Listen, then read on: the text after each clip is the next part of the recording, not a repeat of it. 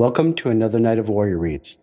As always, make sure that you've handled anything before bed, that the room is dark, and that you're in a comfortable position. Remember, as you're listening, if you get excited by a story or interested, don't worry about it. Now is not the time for your mind to be racing. Now is the time for your mind to be resting.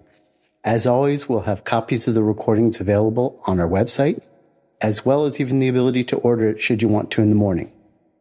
Now is the time for your reward for a good day lived, or a reminder to be a warrior tomorrow.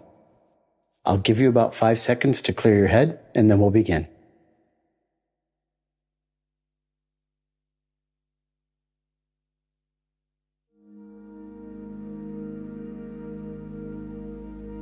Welcome, warriors. Tonight, our selection is from A Rasin in the Sun by Lorraine Hansberry. Tonight's selection is actually a play written about a black family in the south side of Chicago in the 1950s. But we will be focusing on one character, Walter, a limousine driver who is barely making it by on his salary. But there is hope for him and his family. His recently deceased father leaves behind a life insurance check for his family. We will peek into Walter's journey as he transforms himself from taking shortcuts and keeping his head in the clouds in hopes of leading a different life to being a man of action and embracing the challenges of his current life head on. With today's culture of instant gratification and internet memes encouraging life hacks and taking shortcuts, it's easy to avoid making the tough decisions, and it's easy to justify the lack of action in our culture. As warriors, you take the difficult times head on, and you do the best with what you have. And that's what builds courage and your strength to face your next battle. And that is exactly what we see from Walter. There is everything right about having high aspirations for yourself and your family. And there's nobility in the grind on the way to them. That's not what this whole section's about. Walter's story is about pulling your mind out of a vision in order to handle the cards that you're dealt with like a warrior, and facing the real-life circumstances you have in front of you, even when it's hard and not what you wanted. As always, you can read this book at any time in the future, and it's worth the read. While we journey through Walter's real-life decisions, you may see parallels in your own life, and the real, practical, and courageous decisions that you need to make on the regular basis. You are the author and hero of your own story, and hopefully Walter's journey can inspire you to make the choices that you need to keep being the hero of your family. So relax and enjoy. The Youngers are a black family living on the south side of Chicago in the 1950s and receive a $10,000 check from the deceased Mr. Younger's life insurance policy. Each of the adult members of his family has an idea of what they'd like to do with the money. The matriarch of the family, Mama, wants to buy a house to fulfill a dream that she shared with her husband. Mama's son, Walter Lee, wants to use the money to invest in a liquor store with his friends because he believes that the investment will solve the family's financial problems forever. Walter's wife, Ruth, agrees with Mama and hopes that she and Walter can provide more space and opportunity for their son, Travis. Walter's sister, Benitha, wants to use the money to pay for her medical school and is bothered by her family's desire to integrate with the white culture, and searches for her identity by looking back to Africa. The Youngers clash over their competing dreams. Ruth, Walter's wife, discovers that she's pregnant, but fears that if she has the child, she will put even more financial pressure on the family. And when Walter says nothing to Ruth when she considered having an abortion, Mama tells Walter that he can't have the check and better get his family life in order. And so she puts a down payment on a house for the whole family, believing that a bigger, brighter home will help them all. Walter believes that the money is the answer to everything, and making an investment is the way to go. He feels enslaved by his job and lack of social power, and believes that money allows people to live carefree lives. He also believes that how much money he has to provide for his family is what defines him as a man. And so, in his mind, having freedom isn't enough, but rather having money is the truest freedom.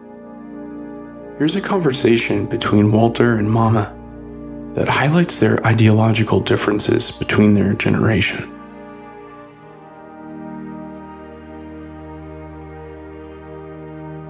Walter speaks quietly. Sometimes, it's like I can see the future, stretched out in front of me, plain as day. The future, Mama. Hanging over there at the edge of my days. Just waiting for me, a big looming blank space full of nothing. Just waiting for me. But it don't have to be. He pauses and kneels beside her in the chair. Mama, sometimes when I'm down and I pass them cool, quiet-looking restaurants where them white boys are sitting back and talking about things, sitting there, turning deals worth millions of dollars.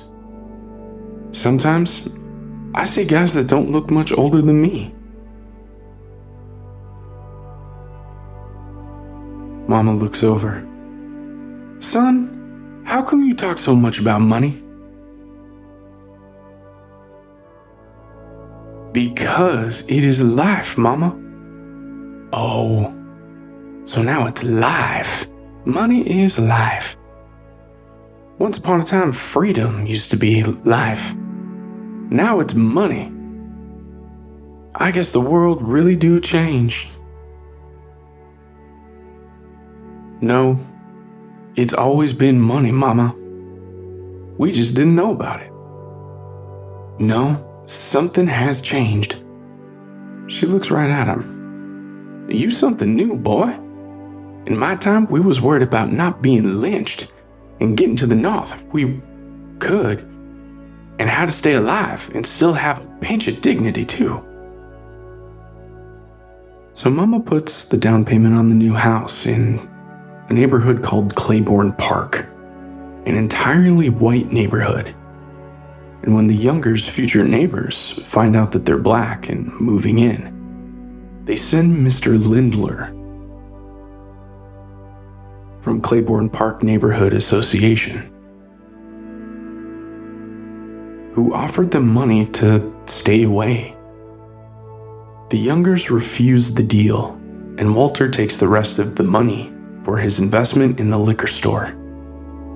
And the night before he sets off to make the investment, he talks with his son. Walter gathers Travis up in his arms. You know what, Travis? In 7 years, you're going to be 17 years old. And things is going to be very different with us in 7 years, Travis. One day, when you are 17, I'll come home from my office downtown somewhere. You don't work in an office, Daddy? No, but after tonight, after what your daddy gonna do tonight, there's gonna be offices, a whole lot of offices. What are you gonna do, Daddy? You wouldn't understand yet, son. But your daddy's gonna make a transaction, a business transaction, that's gonna change our lives. That's how come one day, when you're about 17 years old, I'll come home and I'll be pretty tired. You know what I mean. After a day of conferences and secretaries getting things wrong the way they do. 'Cause an executive life is hell, man. And the more he talks, the further he gets away. And I'll put the car up on the driveway. Just a plain black Chrysler, I think. With white walls and all black tires. More elegant. Rich people don't have to be so flashy. Though I'll have to get something a little sportier for Ruth, maybe a Cadillac convertible to do her shopping in. And I'll come up the steps to the house, and the gardener will be clipping away at the hedges and say, "Good evening, Mr. Younger." Walter's vision isn't entirely materialistic. As he continues, we find that he's betting that having a successful business is going to help him in his relationship with his wife. And they'll be able to kiss and hold hands, which is a completely different vision of what their current relationship is.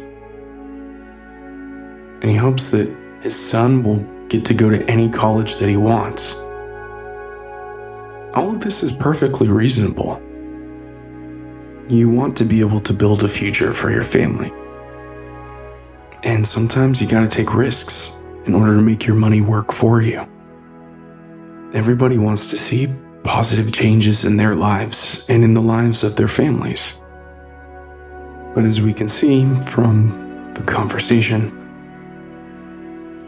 Walter's vision is a little over the top and less down to earth and realistic. The next morning, Mama gives Walter the rest of the money and says as long as he saves some for his sister's college fund, he can use it to invest however he sees fit. Then he goes to his friend,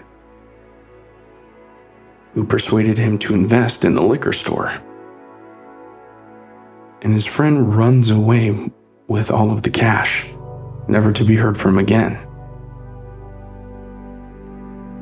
Walter has lost the rest of the money, most of which was intended for his sister's college fund. And now she can't go to school.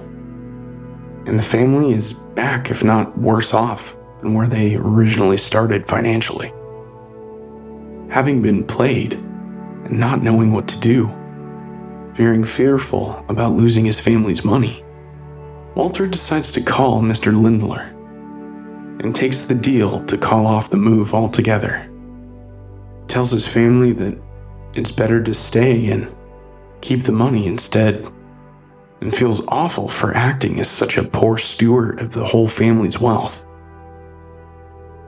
In the meantime, Benita gets proposed to by her Nigerian boyfriend, Joseph Asagai, who wants Benita to get a medical degree and move to Africa with him.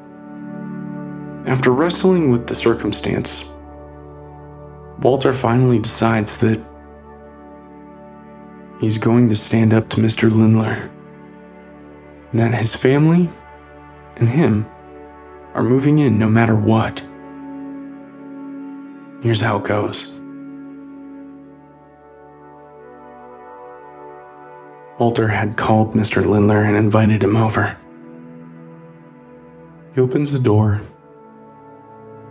and they begin to have a conversation.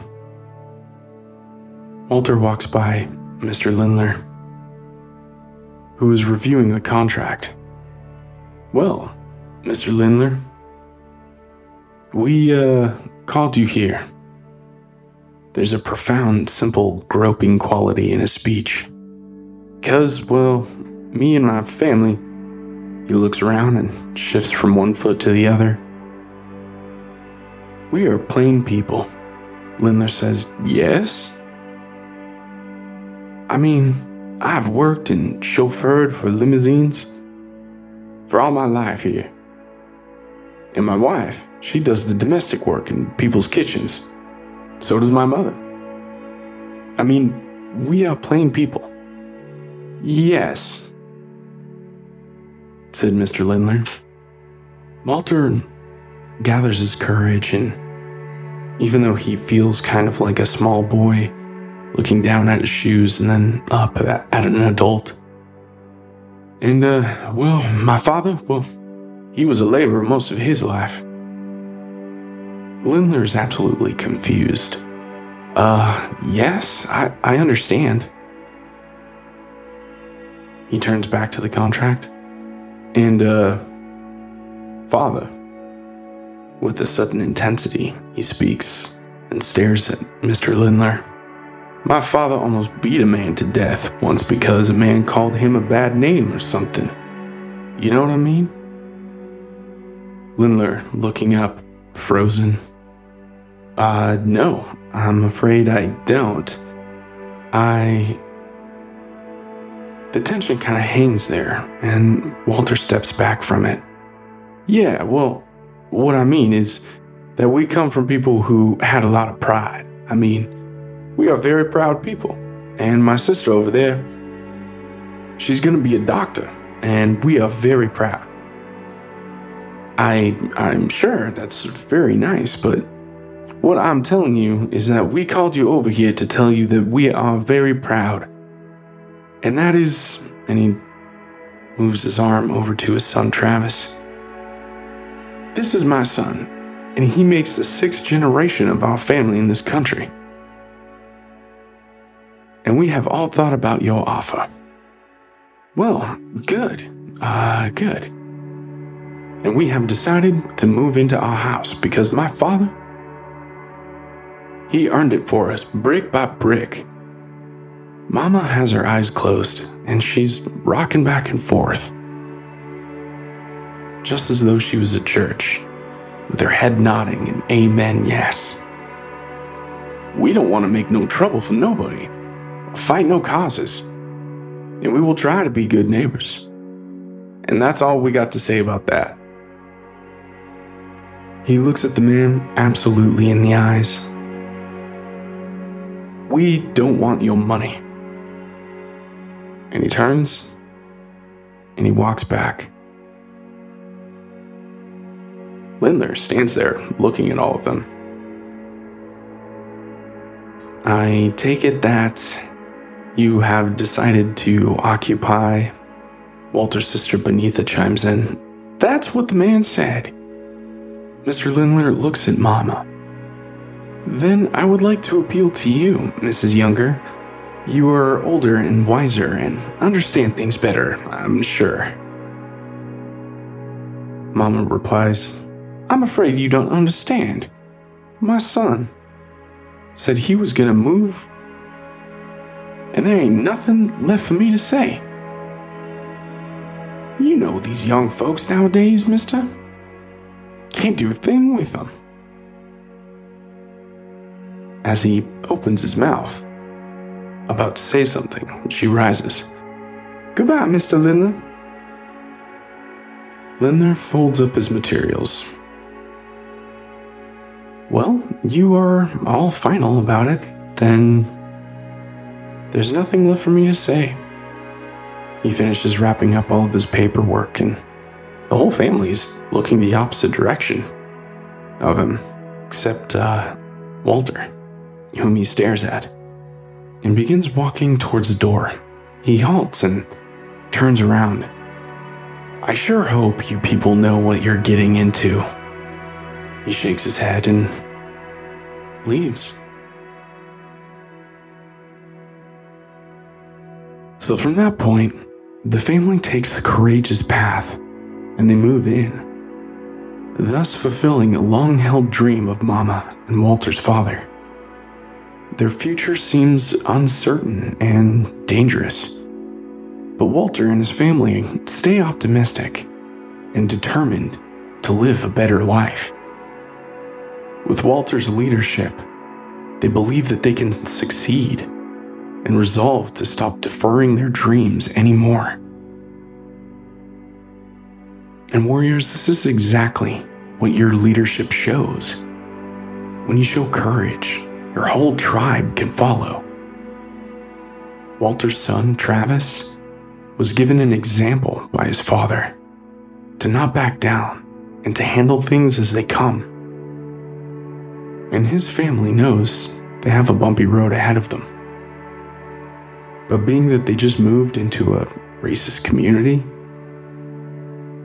and they're not any more well off than they had been from the start, but they know that they'll manage and make it through the situation. Walter atones for his mistakes by showing courage and doing the best that he can with the situation as it currently is. And that's what you do in those moments of bravery and courage and self-mastery. You're aware in the moment. You look at things as they are, and you embrace the challenge head on, accepting whatever consequences may come. You've made your choice to push forward.